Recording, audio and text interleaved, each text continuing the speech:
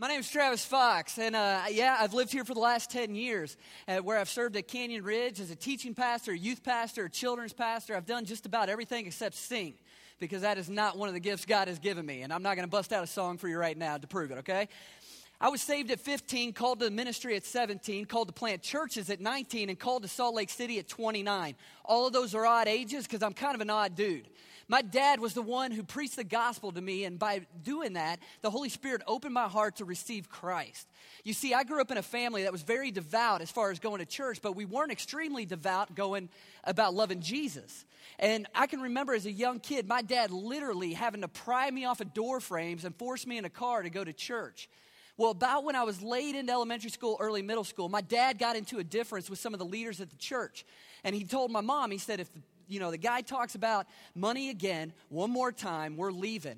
It was Easter Sunday. We show up. Dad's sitting there in the chair. Mom's next to him. And the guy starts talking. I'll never forget. Dad stood up, and my mom grabbed him and sat him right back down and said, "You don't embarrass me now. We'll leave afterwards." And after that, we left.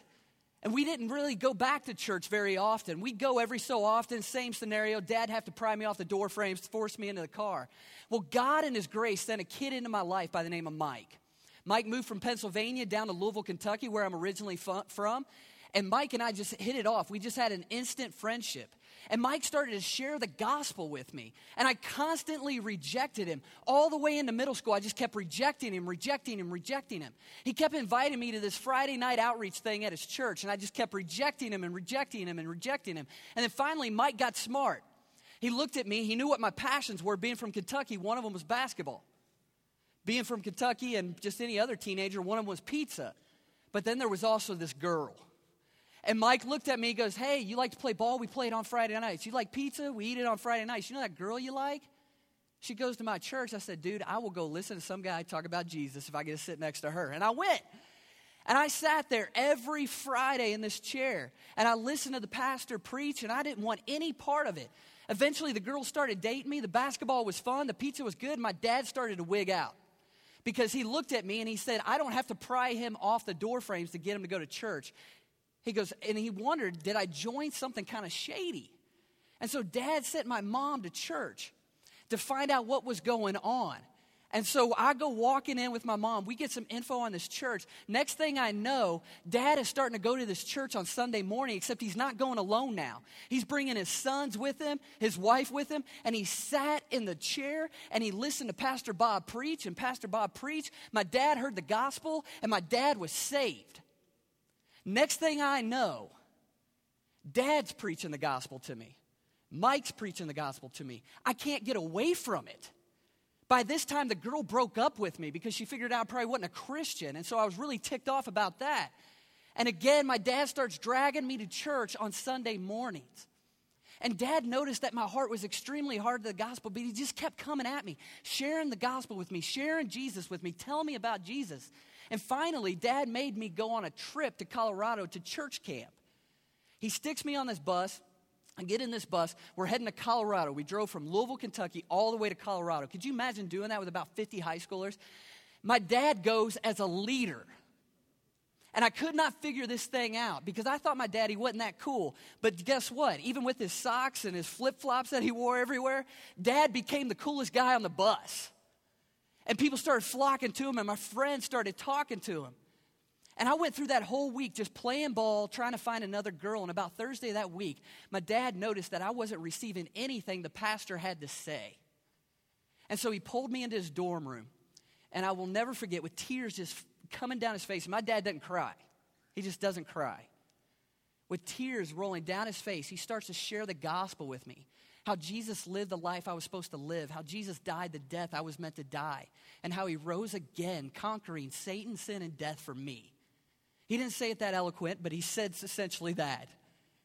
And then he looked at me, he goes, "Pastor Bob's on the trip. Make sure I said it right. Go down to his hallway, go down to his room and make sure I said everything right." And so I got up and I walked down the hallway and I looked at Pastor Bob and I basically said, "This is what my dad told me." And he goes, "Do you believe that?" And I said, "Yes, I do." And all of a sudden I just started crying. And he goes, "Well, tonight they're going to have an invitation at the service. Why don't you just walk on down?" And so I did. We go through the service, gospel is just impacting me. I start walking down the aisle, and I'm getting rained on because my dad's over top of me just crying as I'm walking down the aisle. I got back home, and my dad ended up baptizing me in the same pond that he got baptized, and he baptized my mom, and he held me under for a really long time.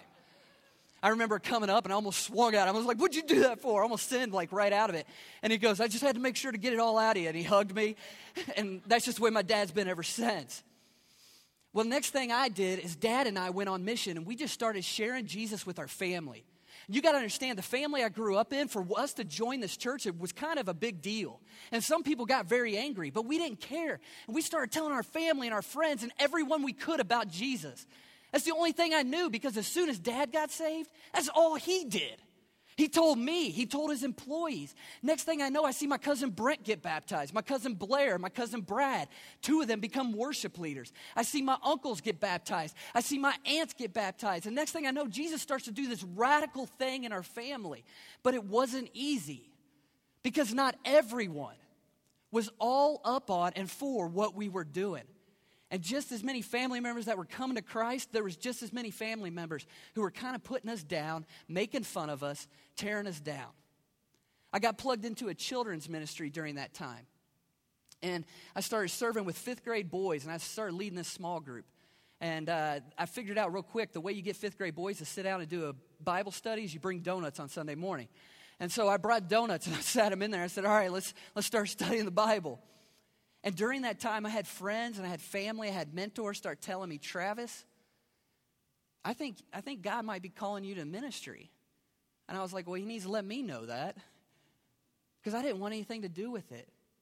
And the reason I didn't want anything to do with it is because if you know who I was before Christ, I had no business preaching the gospel, had no business sharing Jesus. A couple years ago, I asked my mom, I said, Mom, how'd you put up with me? Because basically, I just unleashed a ton of physical and verbal pain on my family. And I asked my mom, I said, why'd you put up with me all those years? And she said, Travis, we almost sent you away. She goes, we didn't know what to do with you. She said, the more we loved you, the more you hurt us back. And I said, what happened, Mom? She said, Jesus happened. Jesus saved you. And so I'm wrestling with this, and I've got people telling me, and I start studying the Bible, and next thing I know, I feel God's calling me to pastor. And so I'm at a camp. I'm 17 years old. I'm at a children's camp, leading 5th grade boys small group, and my mentor knew I was struggling with this, and he said, hey, Travis, here's what I want you to do. I want you to go out on the porch of this camp, and I just want you to start praying. Just ask God to speak to you, plead with God if he's calling you into the ministry. And so I did what I was supposed to do. I went out and I started praying. And at the time, I was praying specifically to go into children's ministry. And I just said, God, do you want me to be a children's pastor? I feel so unworthy. And as I'm praying, next thing I know, I feel this pain in the back of my head. And I look up and I see this kid, blonde, I'll never forget his face, blonde hair, white t-shirt, wearing jeans, and he smacked me in the back of the head, laughed, and ran away. Now, earlier in that week, we'd been studying Saul's conversion in chapter 9 of Acts. And so I try to go back to praying, except by this time, I'm ticked off. And I go to try to find this kid. I look for him everywhere. I can't find him anywhere. And so I just assume if God can knock Saul on his rear end and save him, God can send a kid to smack me in the back of the head. And so I got up and I went to my mentor. I said, here's the deal. I think God is calling me into a ministry. I think a kid just smacked me in the back of the head to prove it. I said, where do I go to school? He said, you go to Cincinnati Bible College. I went to my youth pastor. Where do I go to school? Cincinnati Bible College. I went to the senior pastor. Where do I go? Cincinnati Bible College. Here's what I found out. I believed at that time everybody that was in ministry went to Cincinnati Bible College. And so I went, and I started playing on the soccer team. As I'm playing on the soccer team, I say, who do we play against? And they go, we play against other Bible colleges. I go, I had options? And they go, yeah, there's a ton of Bible colleges here. I was like, okay. Well, I start doing an internship at this church, and my senior pastor, Bob, he takes us up to Chicago to a leadership conference. And while we're sitting there, we're sitting around a table, and Bob begins to share with me the story of how he started Northeast Christian Church in Louisville, Kentucky.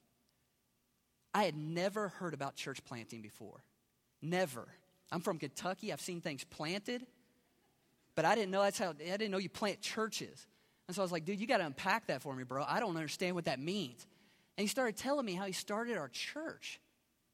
And as he was sharing that with me, I just felt my heart begin to just get like heavy. Because what clicked in my mind is if God didn't lead Bob to start Northeast Christian Church, my dad may have never heard the gospel. In turn, he may have never shared it with me. And at the end of that time, he looked at us all, just a bunch of young men, and he goes, which one of you is going to plant a church? And out of all the dudes that were there, I said no, because I was scared to death of it. But when I got back to Bible college, next thing I know, out of all the dudes at the table, I was the only one saying yes. I remember when I started dating my wife, I said, honey, this is what's going to happen. God is going to lead us to start a church, and it's not going to be in Kentucky. It's going to be someplace that I don't even know yet. And she said, okay, I'm fine. I'm good with that. So in 2009, I entered into seminary. A lot of people go to seminary to get smart. I went to seminary to repent. I took a class called Intro to Missiology. And in that class, I discovered that for every $1,000 spent in a church, 999 of those dollars are spent on the saved. 90% or 90 cents is spent on those who have some access to the gospel, and like 10 cents is spent on those who have no access to the gospel, representing 1.7 billion people. I started studying texts like Matthew 28, where Jesus says, go into all the world and preach the gospel. I started studying Acts 1:8, where Jesus says, Jerusalem, Judea, Samaria, uttermost parts of the earth, I'm going to send you. And I just got broken. And when I get broken in my family, people know it. Next thing I know, my son, my 6-year-old, is coming up and he's drawing pictures to kids in foreign countries who don't know Jesus. And he's like, Dad, will you send this to the kids that don't know Jesus? Because I'm just leaking all over my family. And about this time, I'm thinking God is going to send us out. He's going to send us far away. And I walking down the hallway of Canyon Ridge, I walked in and I saw a friend of mine named Chris, who was kind of my supervisor. And it was during this week, and I'm just broken over this, just thinking God is calling us just out of here. And he sits me down and he says, hey, Travis, I know you want to plant a church. You've told me that. Have you ever thought about Salt Lake City? And I said, no. He said, well, too bad. I bought you and your buddy Brian a plane ticket. You're going. He said, I want you to go up there. I want you to pray about starting a church in Salt Lake City. And I said, okay, I'll go. And I went up there, and I didn't know what to expect. I got on a plane. We caught a late flight. I remember we landed in Salt Lake City, Utah. And while we're there, we went to Denny's real late at night. Now, Denny's in Vegas, nobody goes real late at night, it seems like. But Denny's in Salt Lake, it was slammed. There was people everywhere. I remember looking at the waiter going, hey, what's this all about? And he goes, oh, this is kind of a slow night. And I went, really? He goes, yeah, all the clubs, all the bars, they let out, and they all come into here. And I started looking around, and I just saw tons of people. They took us up to the spot where Brigham Young supposedly stood in 1847. And they said, we just want you to pray over this city.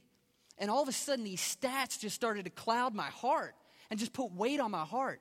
That the national average is one church for every 900 people. In Salt Lake City, there's one church for every 5,000 people. If you go Salt Lake up to Ogden, there's one church for every 10,000 people. The 7th most unreached part of the United States. If you go Orem to Provo, one church for every 18,000 plus people, representing the number 1 most unreached area of the United States. God put a passion in me to go reach unreached people. And little did I know, 6 hours from my front door was the most unreached part of the United States of America. I came home from that trip. I looked at my wife and I said, we're going to Salt Lake City, Utah. And we prayed about it. God confirmed it, and we're going. And since that time, we made that decision. I started talking to people. I talked to one young man who lived in Salt Lake City for 14 years. I asked him 2 questions. Could you imagine living in a city and not passing a Christian church? Could you imagine living in a city and never meeting another Christian? And he looked at me and goes, I lived in Salt Lake City for 14 years. I never passed a Christian church, and I never met another Christian. It wasn't until I got out of Salt Lake that I heard about Jesus. I was up there with Brian just a couple weeks ago, my friend, and we're up there and we're in a coffee shop and we're shaking. Okay, we're just freezing. You know why we're freezing? Because we're from Vegas and it was snowing up there. And people could tell these dudes aren't from here, and so they looked at us and they go, what are you doing here? And we just told them, we're here and we're going to start churches in this valley that impact the nations. And the lady looked at me, and she goes, will you start that church in my town? I said, we're still called downtown right now. But I said, we're planting churches every 3 years here. And she told us where she lives, and she said, there's not a single church in my town. I do believe God is mighty to save, because he saved me. I didn't go looking for him. He tracked me down. He saved my dad, and then boom, it was over.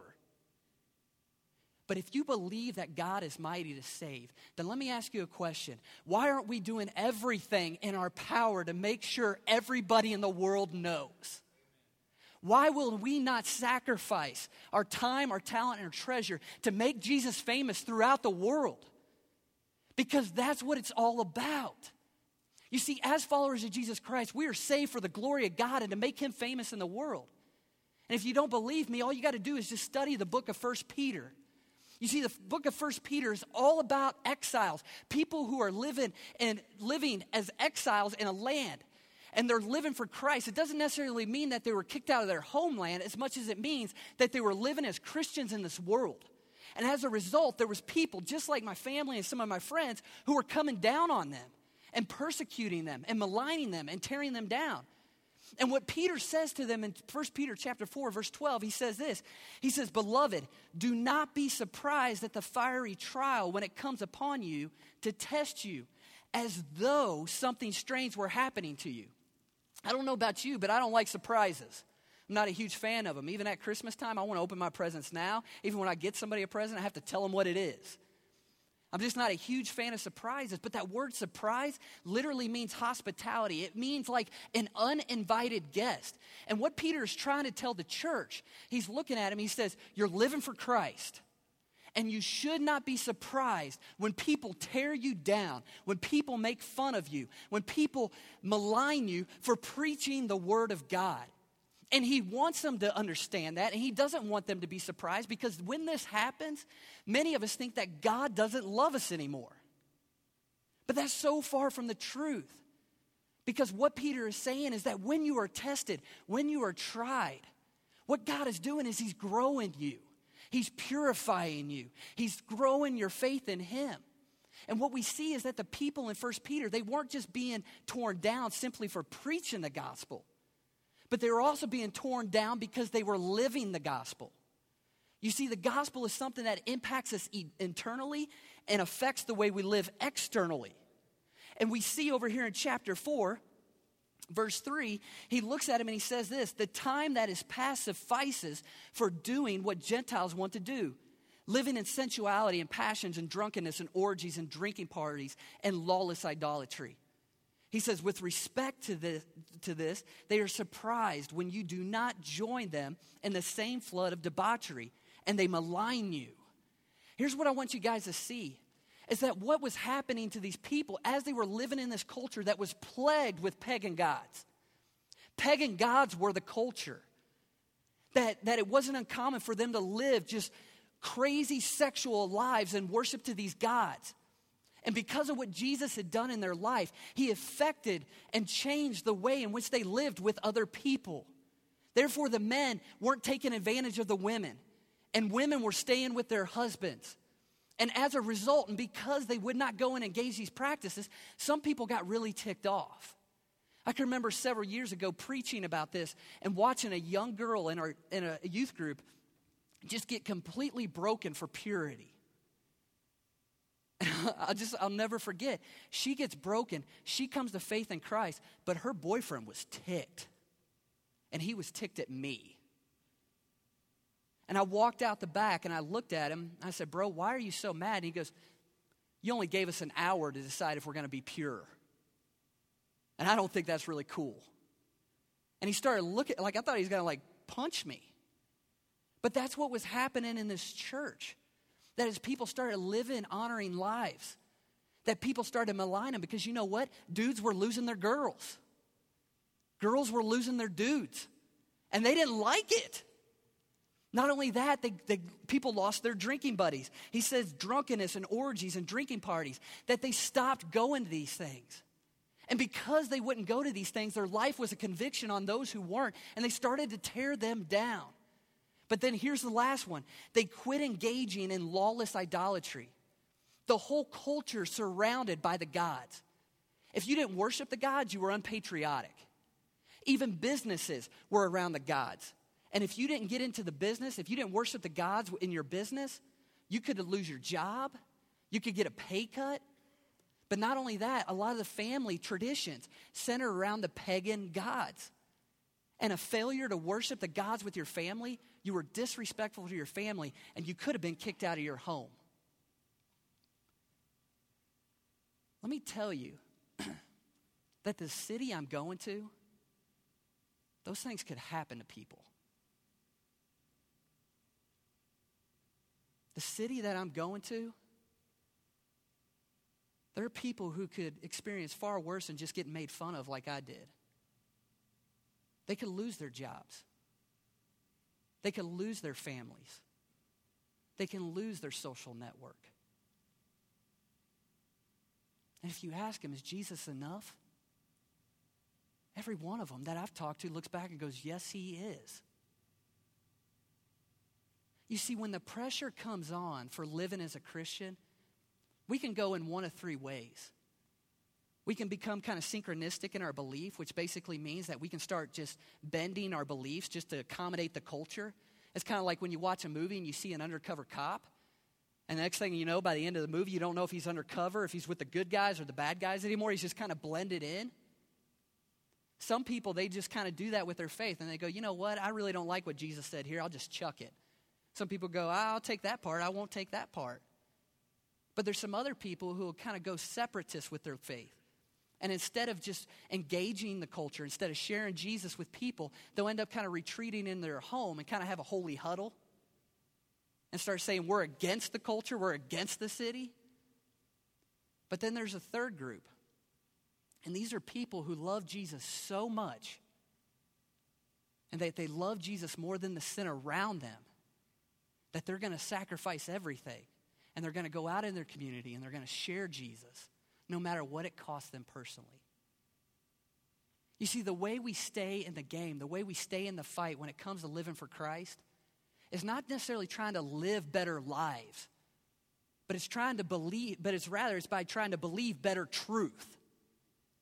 Because what does Peter do in the next chapter here? You go back one more. What does he say? He looks at these people. He goes, I know you're experiencing pain. I know you're experiencing trouble. I know you're in a trial. But here's the deal. Don't give up. And he doesn't tell them just, suck it up and get back in the game. He tells them who it is that saved them. He looks at him and check out what he says in verse 9. He says, but you are a chosen race, a royal priesthood, a holy nation, a people for his own possession. He looks at these people and he goes, Jesus saved you. Jesus chose you. You belong to Jesus. And in order to understand that, you got to know who you were before Jesus. Because before Jesus, the Bible tells us in Romans 5 that we were weak. We were weak in our sins. We were sinners. And then the last part of it says we were enemies. It goes bad, worse, even worse. You get into Ephesians 2, it says that we're dead in our trespasses. So how does the Bible sum us up before Jesus saves us? Dead, rebellious enemies.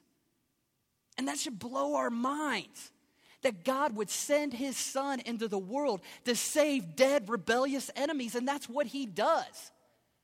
Because it's not necessarily about what you can do to get to God. You can't do it. It's about God coming to you.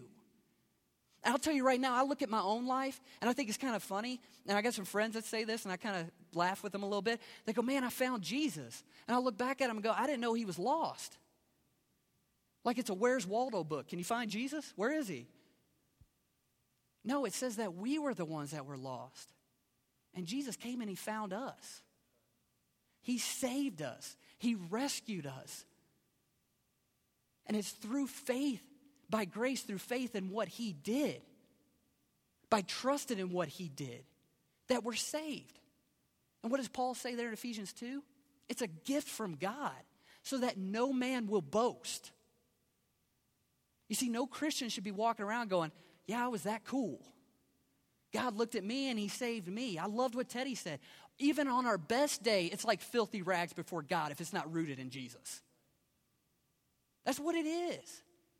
And he looks at these guys, Peter, and he reminds them, you want to stay on mission? You want to stay focused on Jesus? Then focus on Jesus. Look what he did. He says he saved you. He made you a holy nation, his own possession, that you may proclaim the excellencies.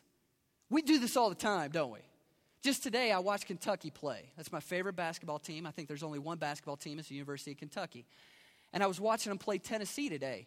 My wife was out taking my older son to karate, and as is a close game, and as I'm sitting there watching it, it gets close, and all of a sudden I see Anthony Davis turn around and do a fadeaway like bank hook shot, and I went nuts. And I started praising the excellencies of Anthony Davis. I picked up my 9-month-old daughter off the ground. I went, woo, you know, they did it. I'm dancing around with her. She's like, what are you doing to me? I picked up Journey. She's like, what are you doing to me? Because here's the deal. There's an arena in Lexington, Kentucky of 23,000 people that praise the excellency of a basketball team. My son, he comes home. He's all into cars too right now. He loves it. And he'll come home with a new car. And he'll look at me and go, hey, Daddy, you see my new car? And I'm like, yeah, that's really cool, bud. And then he wants me to start praising it with him. He's like, isn't it cool? Yeah, that's cool, buddy. Yeah, I said it's cool, buddy. And next thing you know, he's just praising this car. You see, all of us, we praise something. For some of us, we praise our job. We praise our spouses. We praise our friends. We praise our families. But here's the deal. We're not created to praise the excellencies of the things of this world. We are created to praise the excellency of the one who created this world. And that's what he says. He says, you are a people who was called out of darkness into his marvelous light. Once you were not a people, but now you are a people. Once you had not received mercy, but now you have received mercy. We are saved by the mercy of God. And that is such a glorious, amazing truth. And it says that we weren't a people, but now we are a people belonging to God. You know what that makes you, Hope? That makes you a family. And you look around this room, you're like, really? I wouldn't have chose some of these people. You might say that to yourself. I know I look at our church and I'm like, yeah, you're stuck with me, I'm stuck with you. Because here's the deal. We're here now, and guess what? We're here for eternity. We're with each other for eternity. And one of the things that's going to make the biggest impact in our city is if we can live that principle out to its fullest. That we are going up there. We're going up there and we're not just simply starting a church, but we're seeing a family of God grow. That when people look into us and they see what's going on, they're going to see John 13, 34 through 35, where Jesus says, a new command I give you, love one another.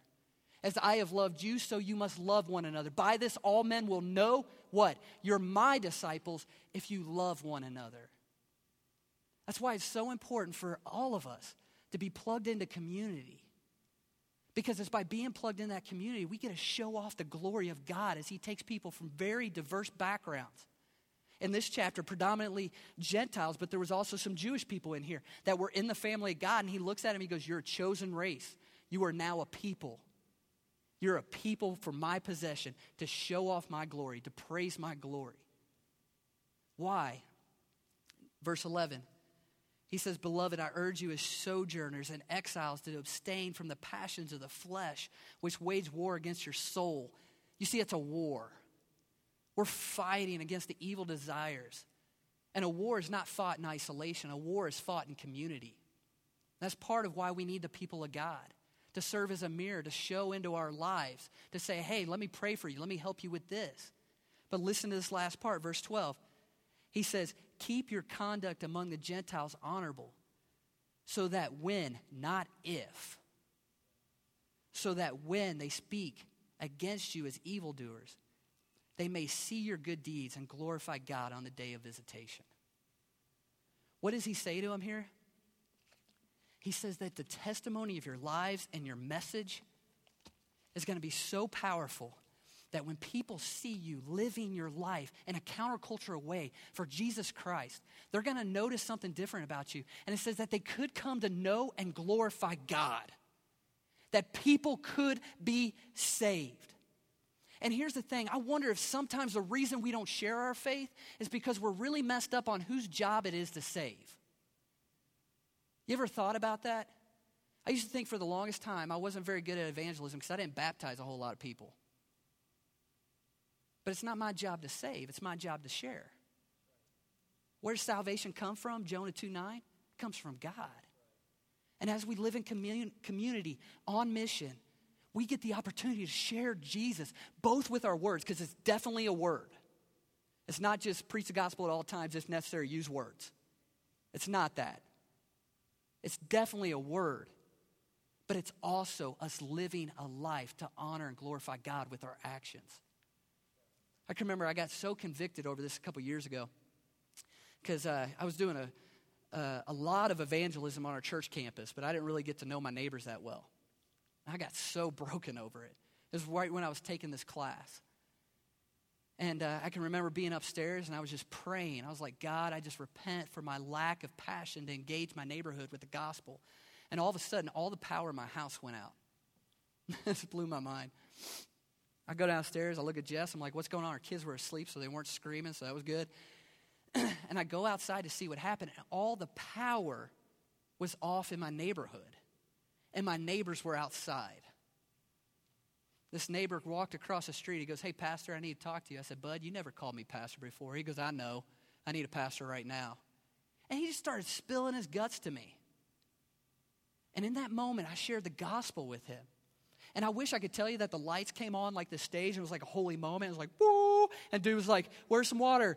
Why can't I get baptized? And I just like baptized him in a hot tub in the back. But it didn't happen. It didn't happen. But was that a failure? No. Because it's our job to share.